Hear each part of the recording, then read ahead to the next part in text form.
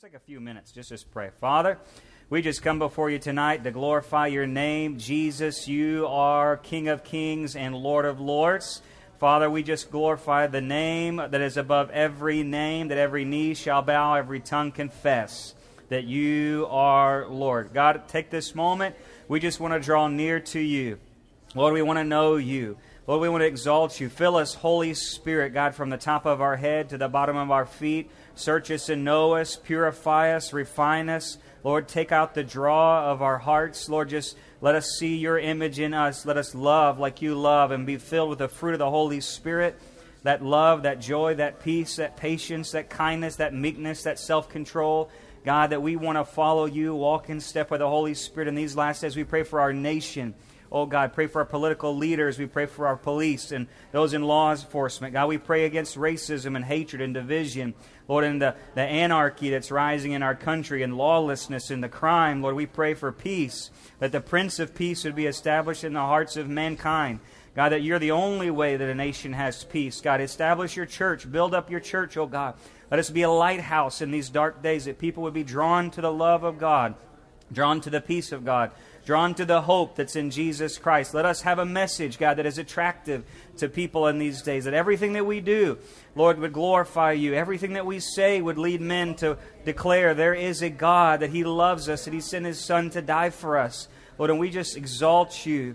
Lord, take tonight, take this Sunday, every time we meet together, oh God, that your presence would be magnified in our midst. God, show up again in signs and wonders in these last days like you promised, oh God. We hold you to your promise, oh God, that you said you pour out your Spirit in these last days. God, show up mightily and in power, God. We come with expectation, Lord, to see your Son, Jesus Christ, revealed in these days, oh God. And we thank you for all that you're going to do. Hallelujah, Lord God. Hallelujah, Lord Jesus. And everybody said, Amen. Amen. You have a Bible. Turn with me to John chapter 2. We are in a series called So You May Believe. We are going through John by theme. And for those of you who have been here, this will be a continuation. And if not, it's a good standalone message each week. But I encourage you to listen online to the other ones. So that we've talked about John the person. We've talked about the historical literary background of John and why that's important and how John contextualized his gospel. We've talked about the seven witnesses that declare that Jesus Christ is the Son of God. We've talked about the Logos, the first chapter, the prologue of John. And so we're going to talk more today, and today's all going to be about the seven significant signs that John purposefully puts in his gospel to declare that Jesus is who he says he is. Okay, so there's seven witnesses, which we've done. There are seven significant signs, and there are seven statements. We're going to hit all of those, and then we're going to get into the Passion narrative. In John, miracles are referred to as signs, whereas if you look in the other Gospels, they're referred to as mighty acts of power. Now, why do you think John doesn't say these were powerful acts or mighty acts of power?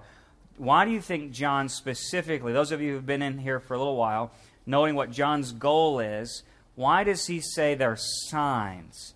Any thoughts there? Signs. Why would you use the word signs and not miracles or mighty acts of power? Any ideas?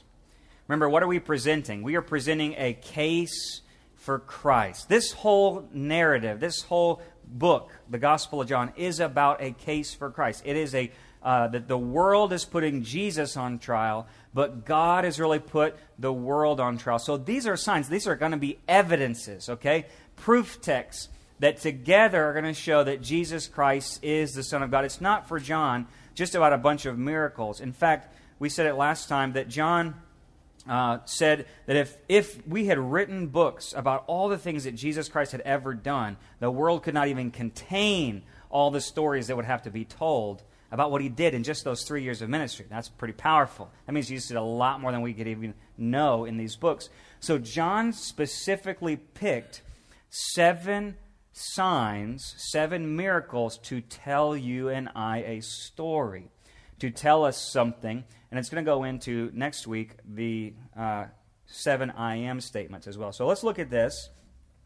Of the 7 signs, only 5 are found only in John's Gospel. And the feeding of the 5,000 is the only miracle recorded by all of the Gospel writers. And the walking on the water appears also in Matthew and Mark. Okay, so isn't that kind of interesting? So only 5 of these are only from John's perspective. Remember we said that they're Matthew, Mark, and Luke are the synoptic Gospels. They are basically someone saw a car accident and 3 different people said how it happened. One talked about the driver, one talked about the car, one talked about the bicycle that pulled out in front of him. They told the same story, but it's 3 different perspectives, but it's all the same accident. John is like the guy who was in the skyscraper looking down. He sees it in a whole nother perspective. It's, again, the same story, but he's going to tell it in a different way than all 3 people on the ground. Does that make sense? So they're all the same story. It's all Jesus, but there are 3 guys on the ground telling it in the same, pretty much the same exact way, 90% the same. And then there's John. He's kind of got this whole other realm. He's up there in the clouds with Jesus, okay? All right, so that's John. So let's turn to John chapter 2, verse 1. And the first sign is Jesus turning water into wine. Anybody familiar with this story? John chapter 2, verse 1. John chapter 2, verse 1. And let's read a little bit of it, and then we're going to kind of talk about it. So we're just going to highlight these 7 signs just so you can kind of have a narrative. And the goal, I think, if we have anything to get through at the end of the day, is just to have much more confidence in who Jesus is. Okay, so it's the 3rd day.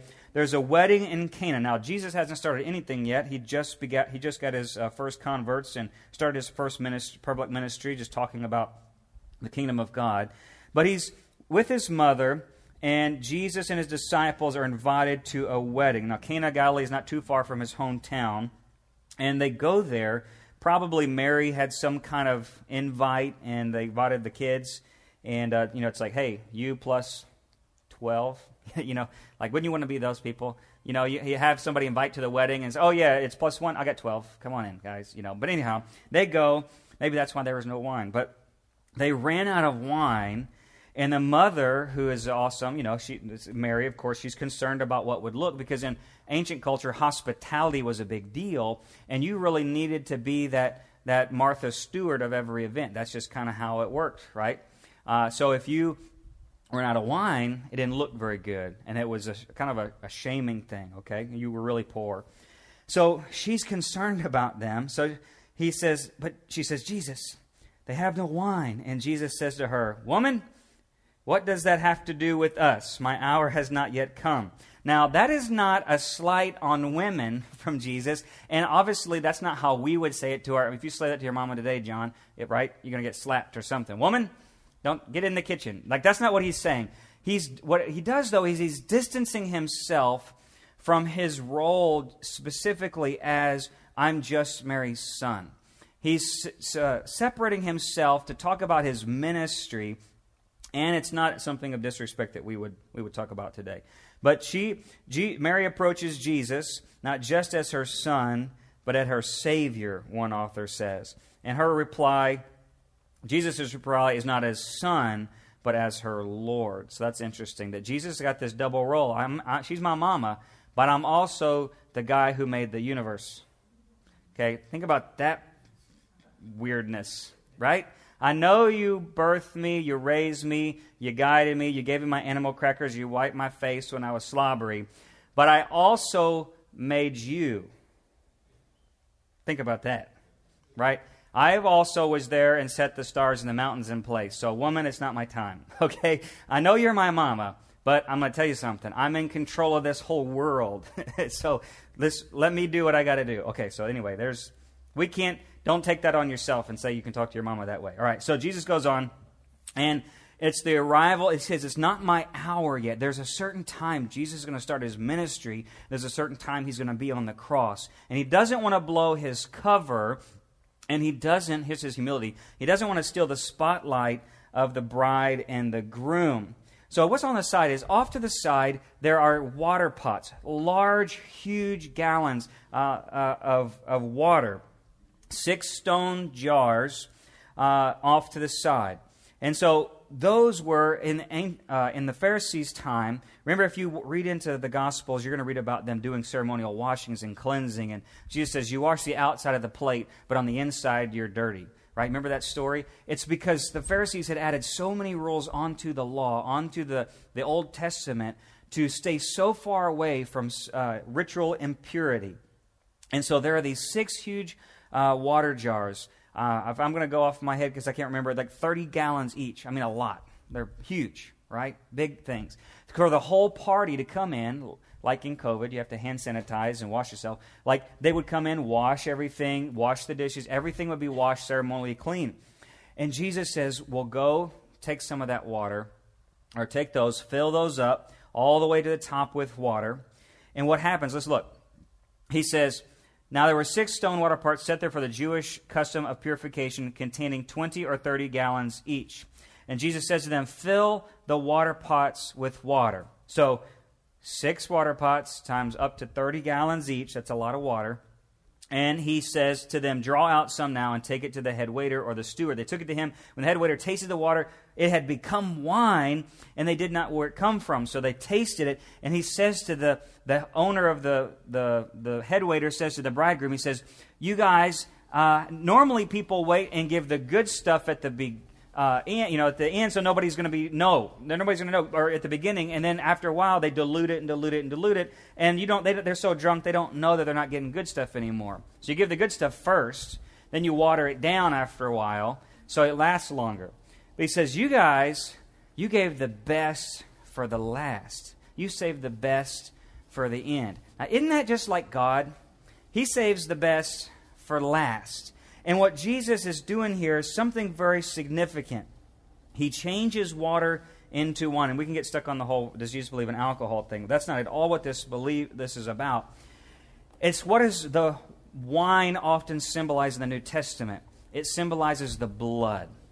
And what Jesus, even in an accident, and that's not an accident, but even in this moment that Mary presents to him, he takes something that was symbolic of an old ritual traditionalism added to the law, this Jewish ceremonial cleansing, and what man by his own works thought would cleanse him and make him right with God.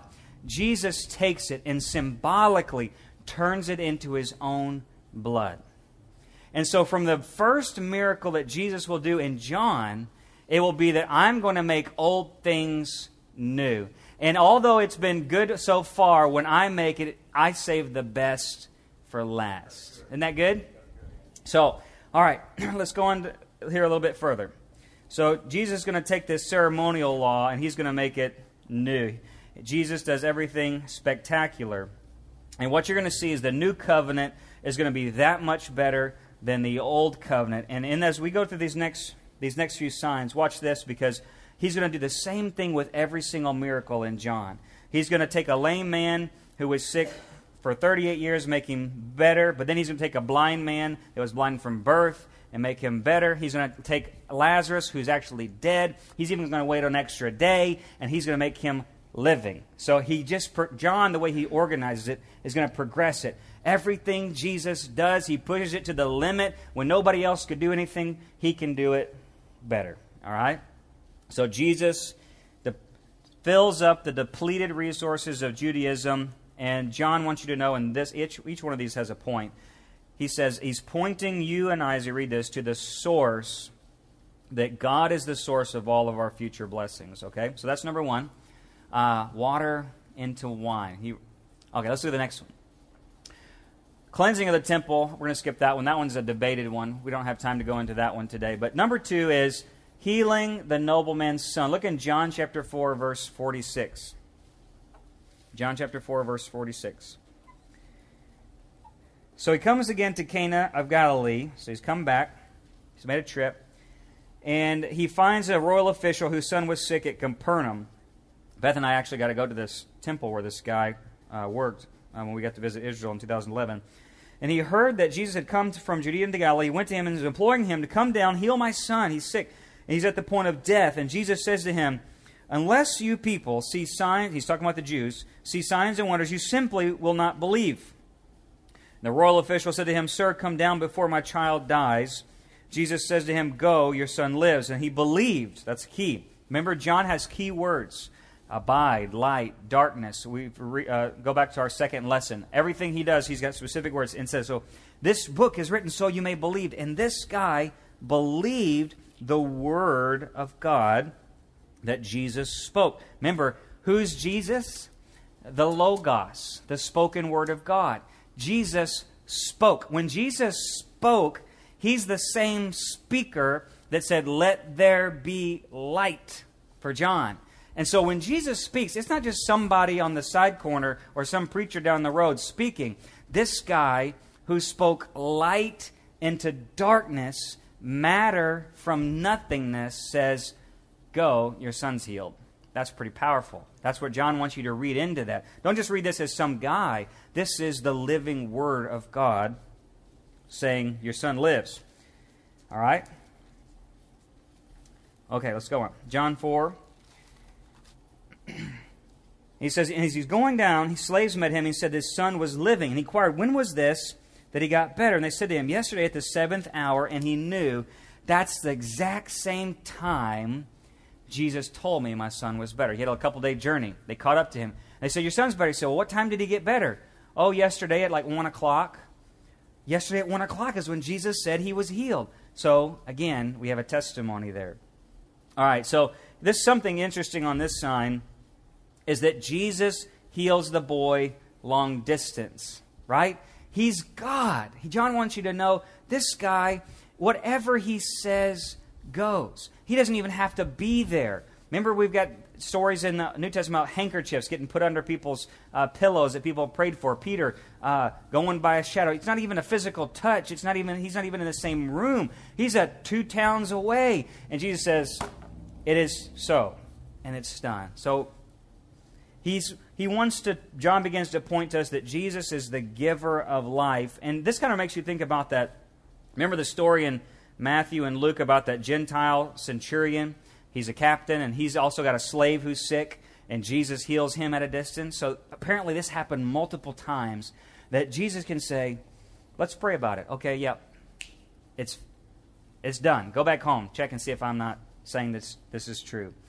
So while the Jews, he says, you are lacking in faith, here's a man who believed because of his word. And for John, it's not about the miracle. The miracle is great. The miracle points to that Jesus is the Messiah, the Son of God. But for John, he's wanting them to understand, Jesus kind of criticized you for only relying on signs. And here's this royal official who may have worked for Herod Antipas, which is Herod the Great's son, the same guy who would persecute Jesus when he was going to the cross. Remember, they would dress him in royal, and they'd go mock him before he goes to trial.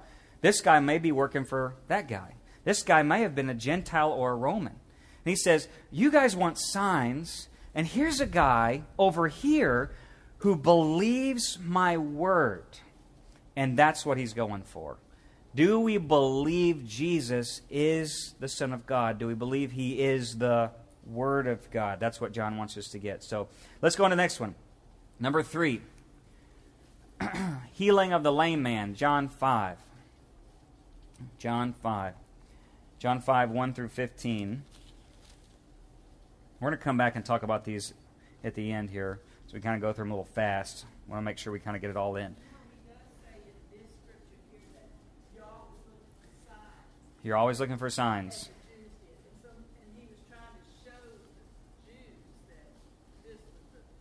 That's right. That's good.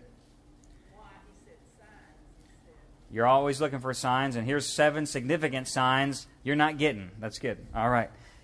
Okay, so after these things, there's a feast. Jesus goes to Jerusalem, and we've talked about this last week. But there's a pool by the sheep gate called Bethsaida. All right, and they have 5 porticos. there's a guy there, and there's a bunch of sick people waiting for the angel to move the waters. Some kind of tradition, some legend, some folklore. It may have happened, but it seems that it happened enough at some point in time that people actually believed it was going to happen. And it says the angel of the Lord went down to certain seasons to stir the waters, and whoever got in first, the legend said, you would get in. And there was a man there ill for 38 years. People passed him all the time to go into the temple. It's a very popular gate.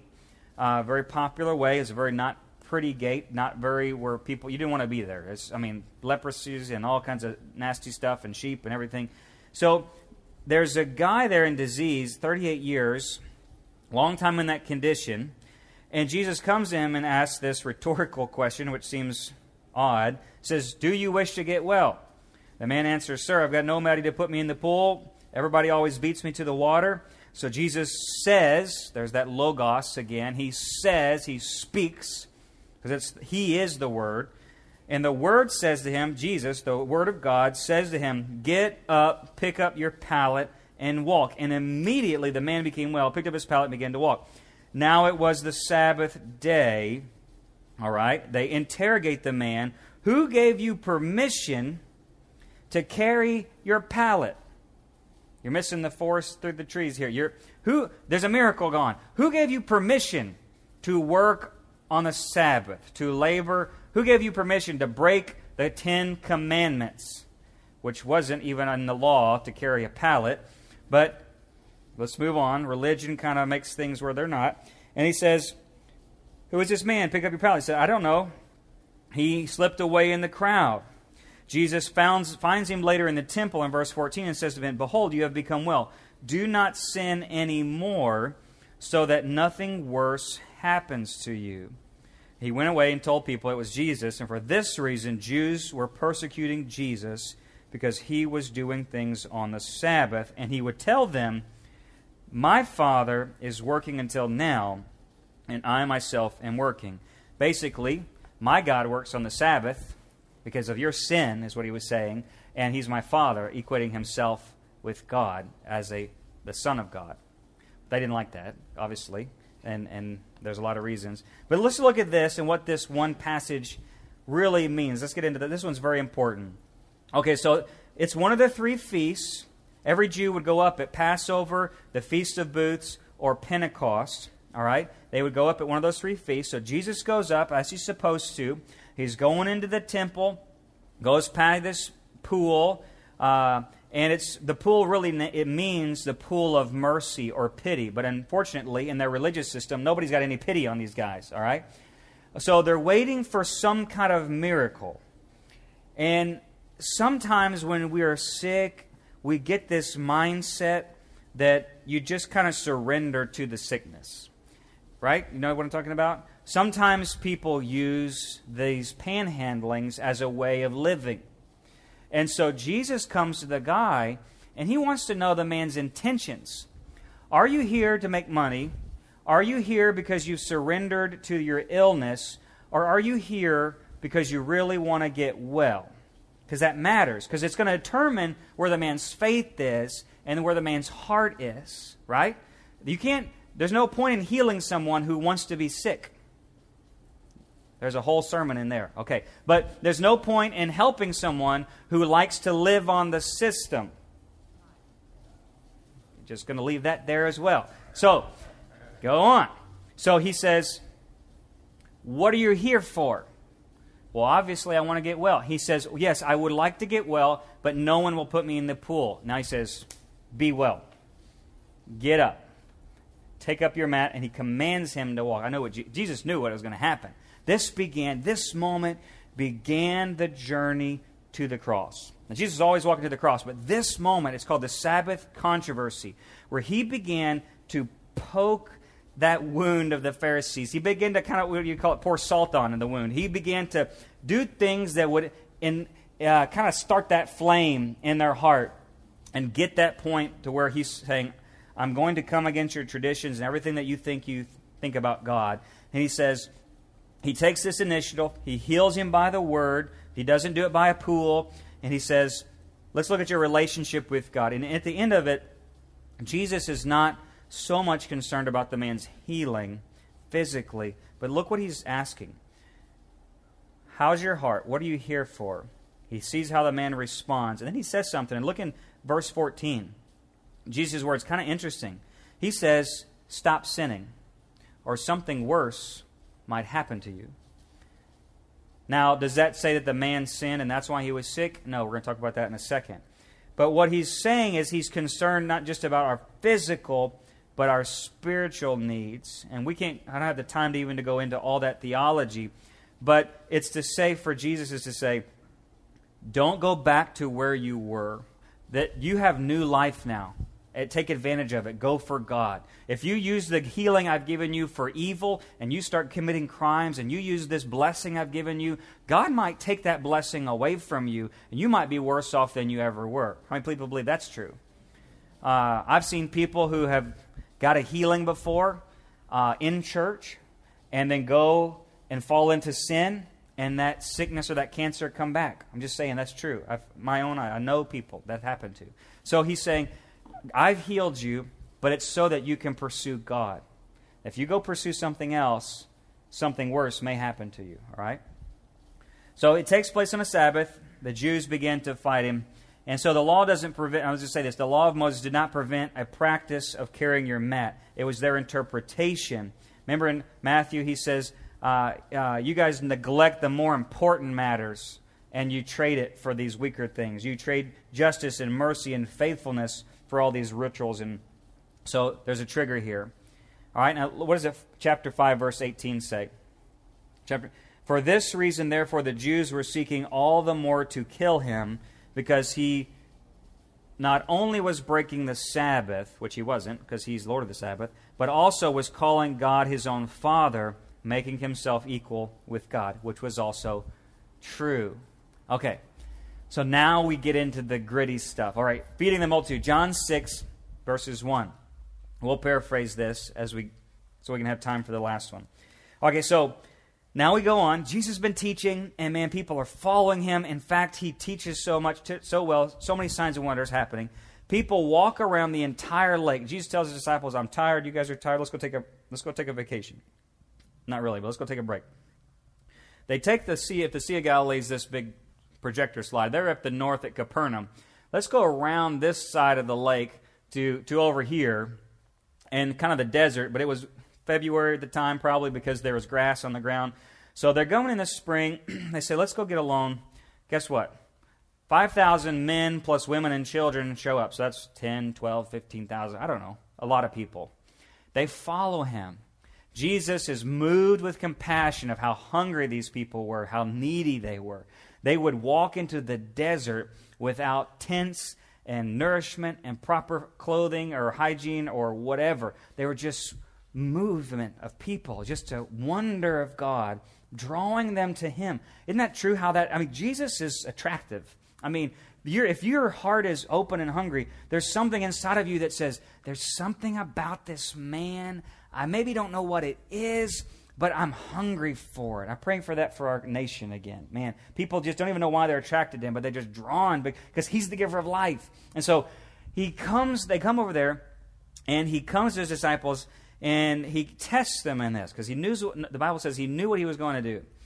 And he tells one of his disciples, let's feed these people. And one of them says, there's not enough money. Even 200 days' wages would not be enough to feed these people. And then I think Andrew says, well, there's this little boy over here with some fish and some loaves of bread, some of that pita bread that the Jews like so much. And he says, but what's that? So Jesus takes it, he prays over it, blesses it. This is one of the only miracles that's in the others. And they just begin to distribute it. Actually, in kindergarten, I got to participate in that play. That was one of my first stage moments. We got to be Jesus and the 5 loaves and this little fake foam fish, and we spread it around. And I just remember that moment. Jesus spreads it out, and then what happens? They have so much left over, 12 baskets full, that provide for the disciples and their family as they're on mission with Jesus. There's a sermon in there that we don't have time to go into. If you put Jesus' mission first, he's going to provide all your needs, all right? So what does that mean? We're going to talk next week about, he says, I am the bread of life. And it begins to show you something here. You think about Elisha and 2 Kings. There's a moment with Elisha that somebody comes with some bread, and there's like 100 troops, and they only have 20 pieces of bread. And the servant says, here, I got some bread. And Elisha says, give it to the troops. He says, well, that's not going to feed 100 men. And he says, just do it. The word of God will make it multiply. And it does. So you see that Jesus now is performing miracles even like Elisha, which is one of the messianic prophecies that would happen. Another Elisha and Elijah. And somebody else like Moses, Elijah, and Elisha would come and do great things. Think about the manna moment with the children of Israel in the wilderness. Jesus is in the same Judean wilderness across the Sea of Galilee. He's actually across the Jordan River with this.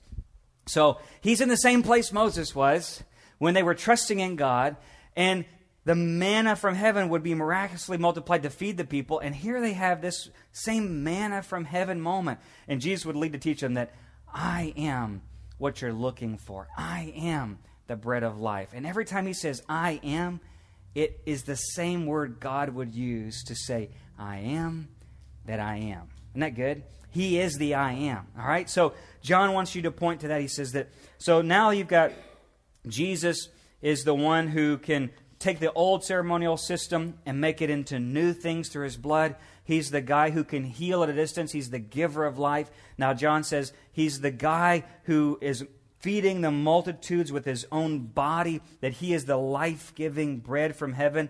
And if you even go further, John in his book Revelation, he's going to point to something called the Messianic Banquet, or that last marriage supper of the Lamb. And in this moment, here you have this Messiah, the bridegroom, feeding his people like he will in the future. It's pretty cool. In fact, you know, if you read the book of Revelation, I just said this at the beginning, there are 7 seals, 7 trumpets, 7 bowls of wrath.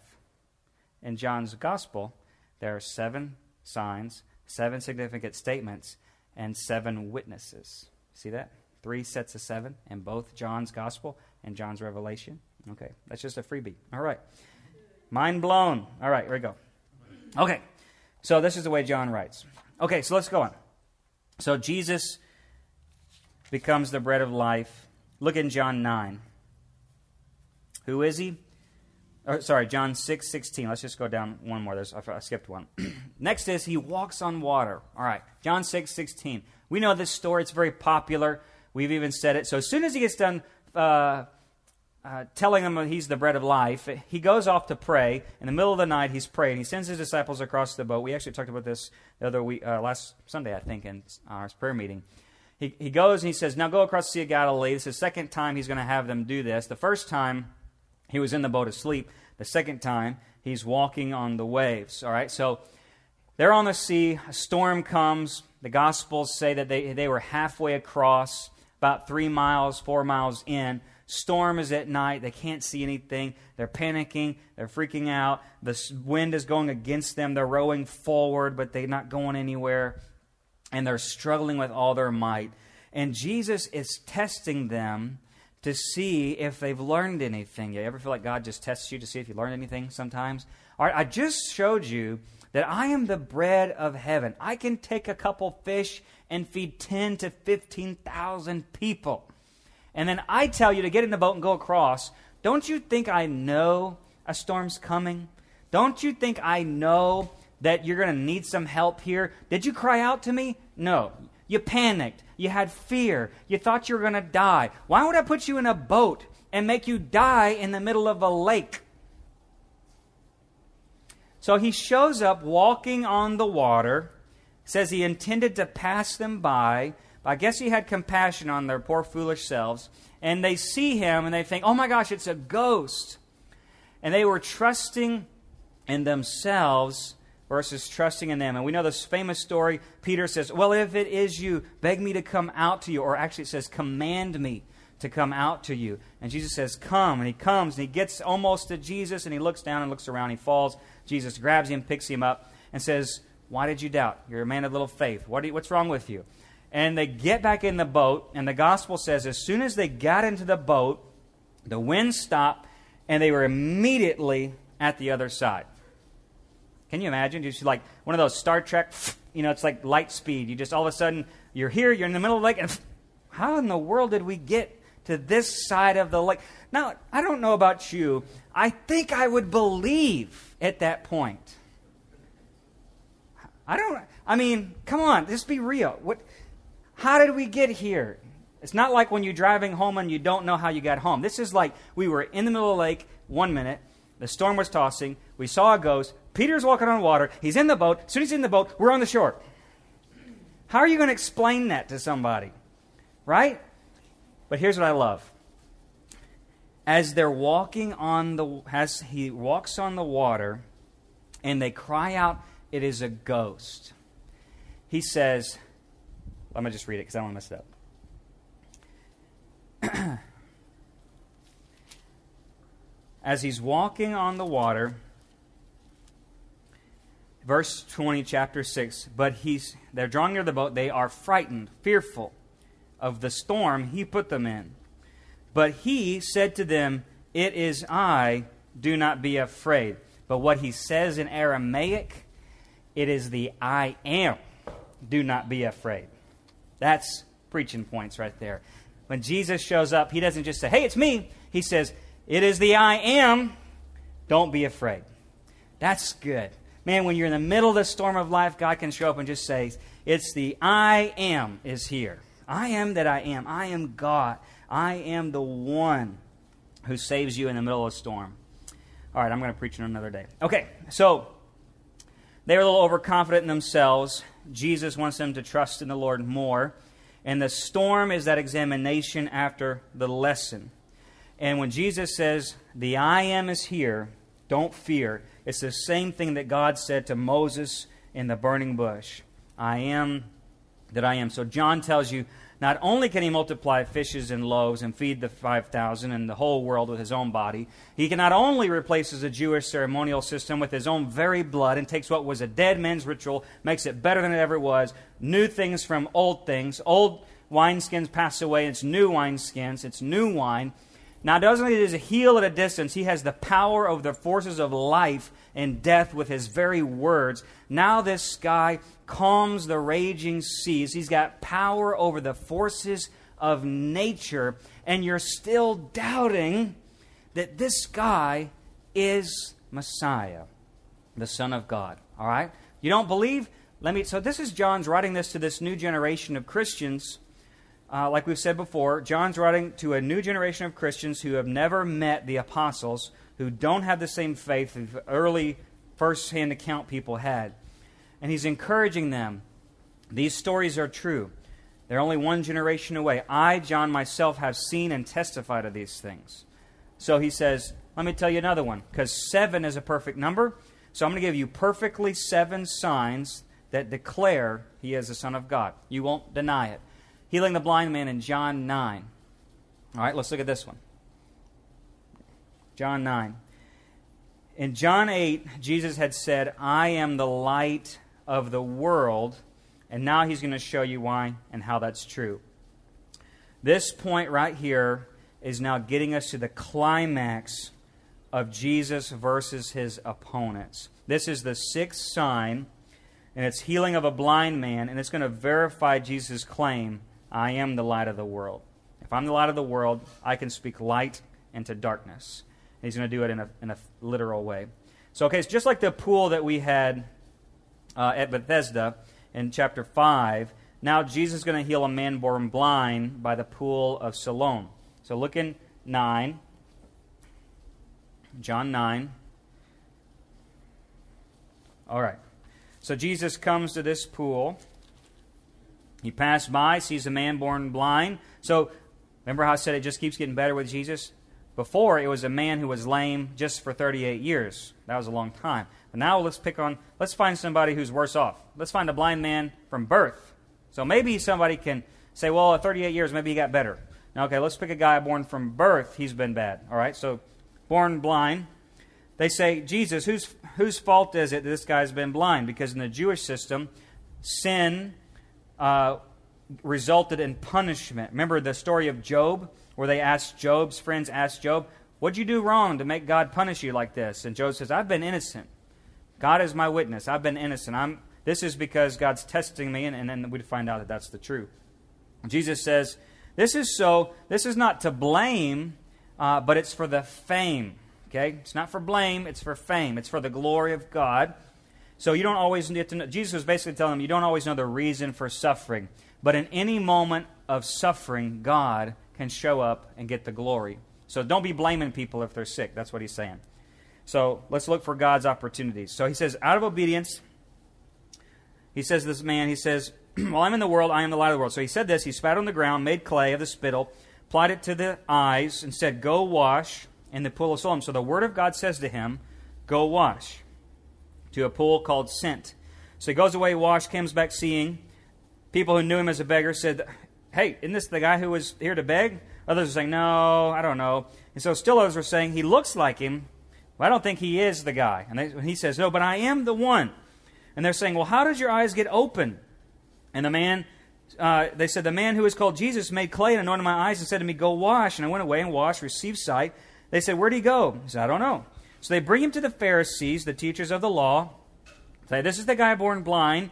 Again, it was on the Sabbath day. Uh-oh, Jesus, what are you doing? Doing things on the Sabbath day again. They say, how did he receive his sight? Verse 16. Some of the Pharisees are saying, this man can't be from God. This is important because we're going to do this case here. We're kind of running out of time, but we're going to get this case. Because this can't be the guy from God. How can a sinner who does bad things on the Sabbath do such signs? They begin divided. What do you say about him? They asked the guy, because he opened your eyes. He says, well, he's got to be a prophet. But the Jews didn't believe him. They called his parents. His parents say, well, we don't want to get in trouble with the Pharisees, so you ask him. I don't know. He asked, but he was born from birth. He was blind. So second time, verse 24, they call the man. Give some glory to God. We know this guy's a sinner. He's like, I love this. Whether he's a sinner, I do not know. One thing I do know, that though I was blind, now I see. That guy was a redneck right there. I don't know anything we're talking about, but I just know this. I was blind, now I see. Now here it's even better. They asked him again, what did he do to you? How did he open your eyes? And he answered them, I already told you, and you didn't listen. Why you want to hear it again? You don't want to be one of his disciples too, do you? I mean, man, you got to love that guy. I want to meet him. And they condemn him that you're a disciple, we're a disciple of Moses, we don't know where he's from. And we know that God doesn't hear sinners. And from this moment, they begin to seek the death of Jesus. They put him out. They actually kicked this guy out of the church. Jesus shows up with this guy again. It says, do you believe in the Son of Man, which would be the prophesied Messiah? And he says, yeah, I believe. Who is he? He says, but you have both seen him now. Look at that. You see me. You see me. You see me. He's declaring the faith that man had to be obedient. He's declaring what happened. Though you were darkness and blind, now you see. You're seeing the light. Me. I am the light of the world. You see now me, the light of the world. I'm talking to you. All right? So what's happening here in this moment? This one thing that John picks out is so very important. It also is unconventional, just like that other pool. He tells the guy to get up and walk. This guy, he does something very unconventional. He spits on the ground, puts something on his eyes. It reminds me of that story about Naaman having to go and wash in the muddy Jordan 7. Sometimes God does weird things just to see if you'll believe and obey. So he goes and he does that, tells him to go wash. And John is really wanting you to say, this guy, Jesus, is bringing light into darkness. Just like in John chapter 1. In the beginning, there was this dark void from Genesis 1 and John 1. And there was just God, and God was in the beginning. And then God says, let there be light. That's that same Jesus, the Logos. And now that Jesus, the Logos, the Word of God, comes into this man's darkness, and he says, go do this. The Word of God says, go do this. And man, light is apparent to him now, okay? So he proves to be the light of the world. But then there's this case, all right? There's this case, and I'm going to try to deliver it as best as I can with the time that we have.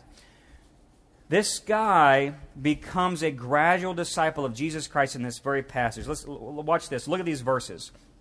Gradually, this guy becomes a disciple, and this kind of can go with how your friends can become a disciple too. At the very beginning, he's blind. but he becomes a disciple when he confesses Jesus openly. But look what he does in verse 9. He says, I don't know this man. He's recognizing him as a man. And then in verse 17, he says, well, maybe he's a prophet. And then in verse 33, he's a man of God. And then when Jesus really shows up to him and reveals who he really is in verse 35, he recognizes him as the Son of Man and Lord. So think about that. Jesus does something in your life, or there's an awareness of him, but he says, maybe he's a man.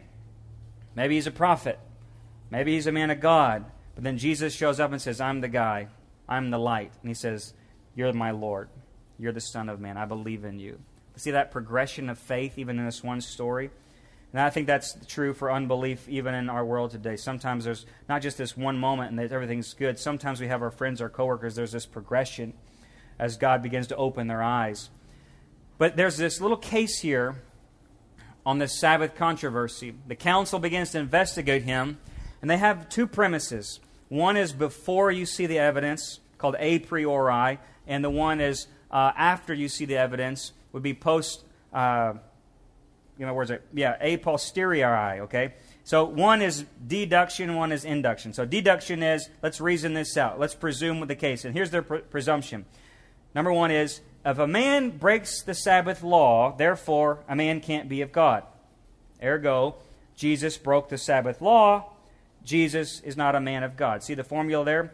If a man breaks the Sabbath, that man cannot be of God. Ergo, Jesus broke the Sabbath, so Jesus must not be a man of God. But then now we have the guys show up and defend Christ in this little court case here. And he says this way, well, anybody who does miraculous signs can't be a sinner. Ergo, Jesus does miraculous signs. Jesus must be a man of God. Whose logic is wrong here? You say someone sins on the Sabbath and they can't be a man of God. But you also believe if you do miraculous signs, you must be a man of God. So who's Jesus? What's going on here? And that's where we get to this Sabbath controversy. Jesus is Lord of the Sabbath. And Jesus commands healing. And you've made the law of God into traditions of men. You've made church going not about God going. You've made it about you and your works and your righteousness and your efforts and your going to church and your giving and your tithes and your dress code and all the things you. But he's like, what about my work and my glory? And what about this man? And I love that where we get the words, amazing grace. I once was blind, but now I see. That's from that verse right there in verse 25. All right? So he says, Lord, I believe. And that gets us to the last one. Number 7, last one.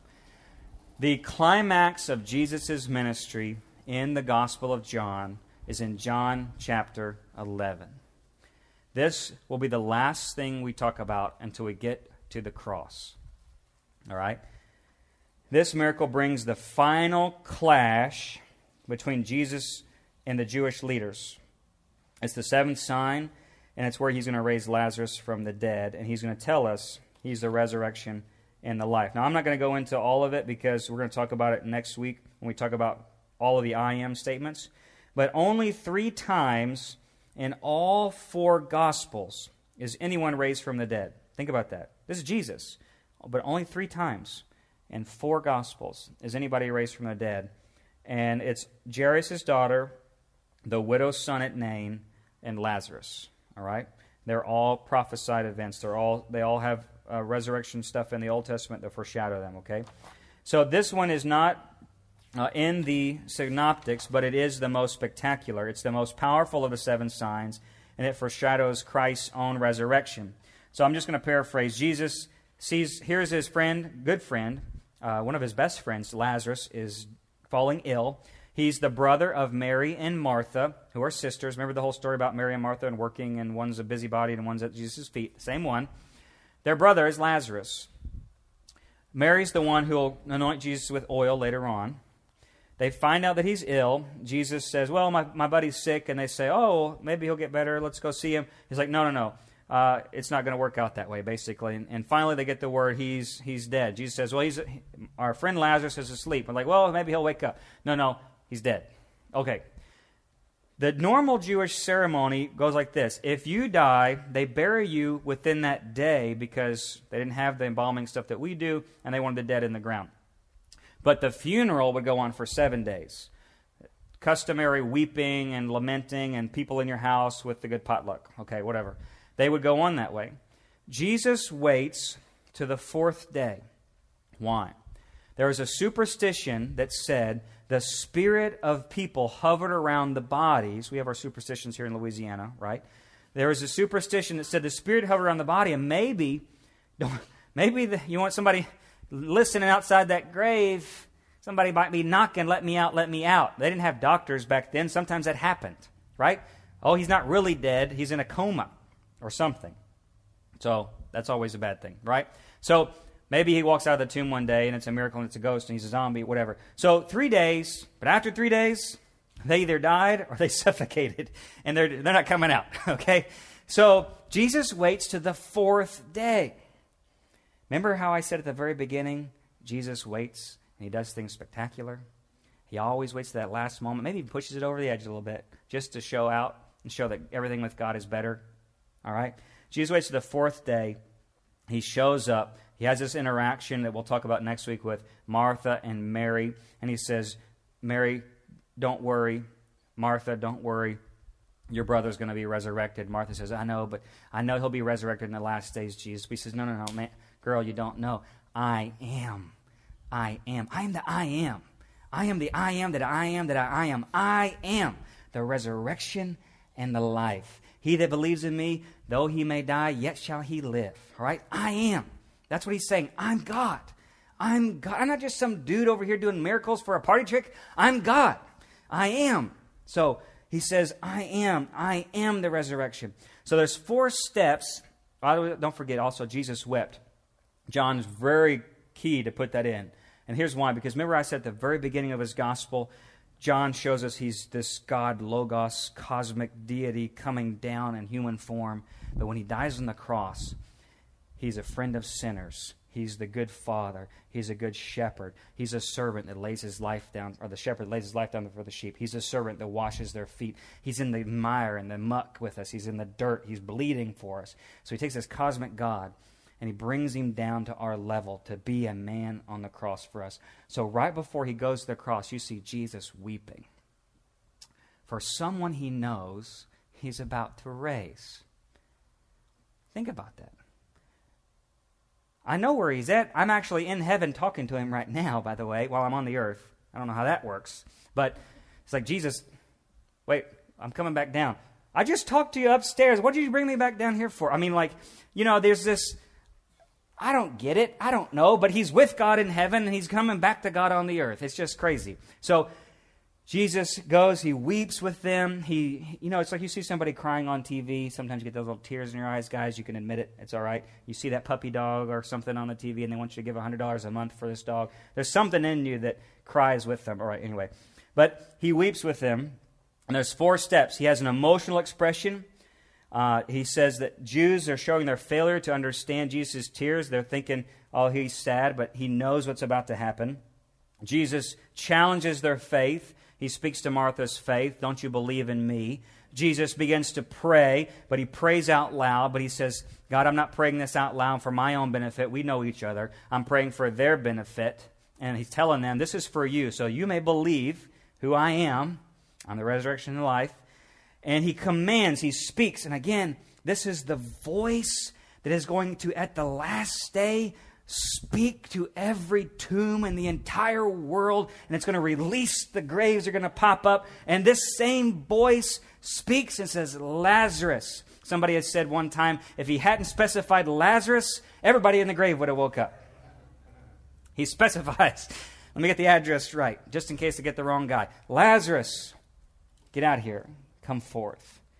And he comes out and bound, and they let him out. And some people believe, and some people don't. Doesn't that speak to where we are, even as a society today? Sometimes you can give 7 significant signs. You can give 7 witnesses. You can see a guy take you from the middle of a boat to the edge in a millisecond. You can see a guy walk on water. You can see him multiply fish. You can hear all the stories and know it all, and still, because of the sin and the coldness and the blindness of your heart, you are lost into the darkness of this world. Blinded, the Bible says that the God of this age has blinded the minds of unbelieving hearts. And in that moment, we see that dichotomy. And later, look in John 12, verse 9. I'm going to wrap it up with this. John 12, verse 9. The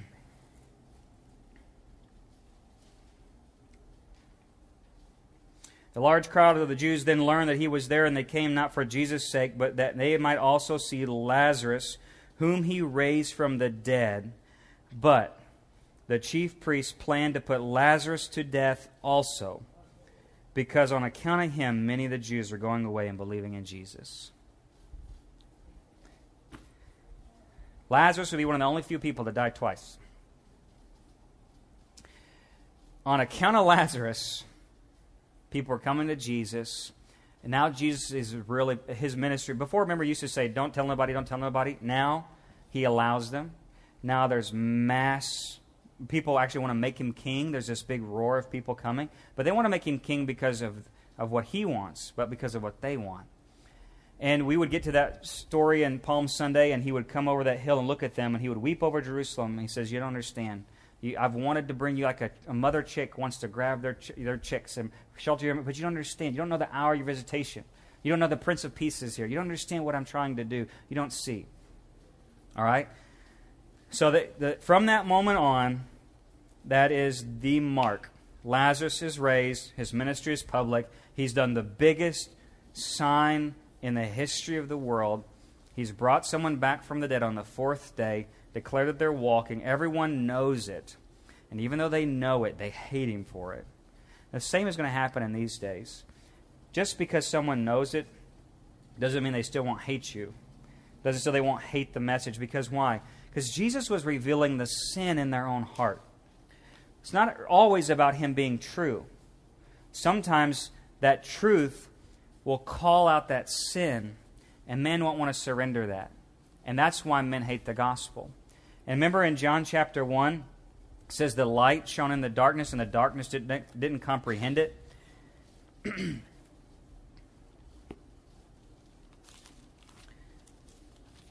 But it also says that men love the darkness, for their heart was evil. And some people would come to him and be children of God, but not all would.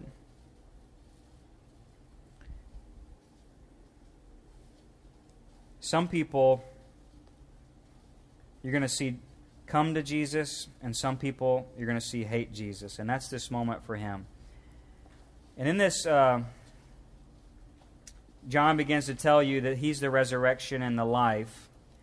And that'll lead you to the cross, which will be the next activity that Jesus comes into Jerusalem and goes through that Passover scene. We're going to spend an extensive amount of time the next coming weeks on the the Passion story and the crucifixion scene.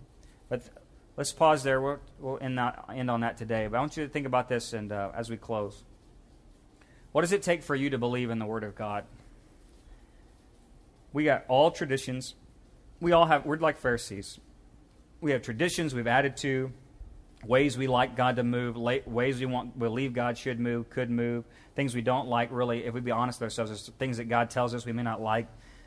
Sometimes God shines things on our heart that we're not comfortable with.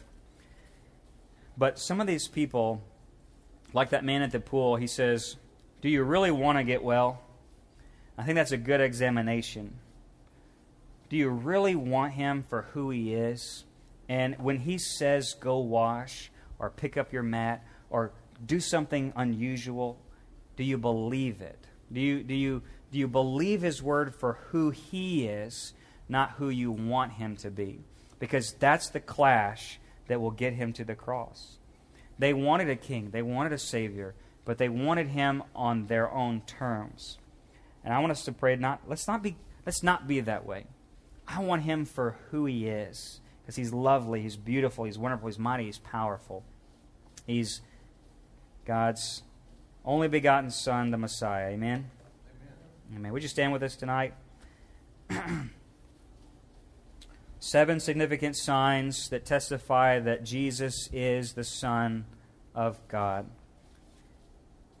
Father, tonight I pray in Jesus' name that we'd examine our hearts to see You for who You are. You are the bread of life. You are the living one. You are one who calms the storms of life. You are the I am that You are. You are the I am that I am, God, that You reveal Yourself as one who cares for the lowly, who walks to those smelly sheep gates, who speaks to those who are oppressed and abused by the system of man. You speak to those and You bring light in the midst of darkness. You bring hope in the midst of despair. You bring healing in the midst of pain. And so, God, we see You like that man. I don't know what is going on, but I know that I was once blind, but now I see, and we see Him to be the light of the world. Lord, help us to see Jesus for who He is. Lord, I pray You would reveal Yourself to us, even those of us who've been with You for many years. God, that like Nicodemus, sometimes we don't understand through our own religiousness, but God, that we would see You, God, with clear vision in 2020 and the days that we live, Lord, as terror is all around and division and hatred and strife. May we have a clear picture of a mighty miracle worker, of a powerful wonder maker, one who set the stars in motion, the one who calms and moves the sea by His very voice, the Logos, the Word of God who speaks light in the middle of the darkness, who raises the dead with a single word. And when He says it, there's going to be a trump that's going to sound, and the dead in Christ are going to rise first. And we who are alive and remain, we're going to be gathered together in the air, and you're going to set your foot on the Mount of Olives. And God, when the nations of men come against You, You will defeat them with a single word from Your mouth. God, it will be because You are the I am. And so, Lord, we declare You over our lives tonight. We pray You over our children and our children's children.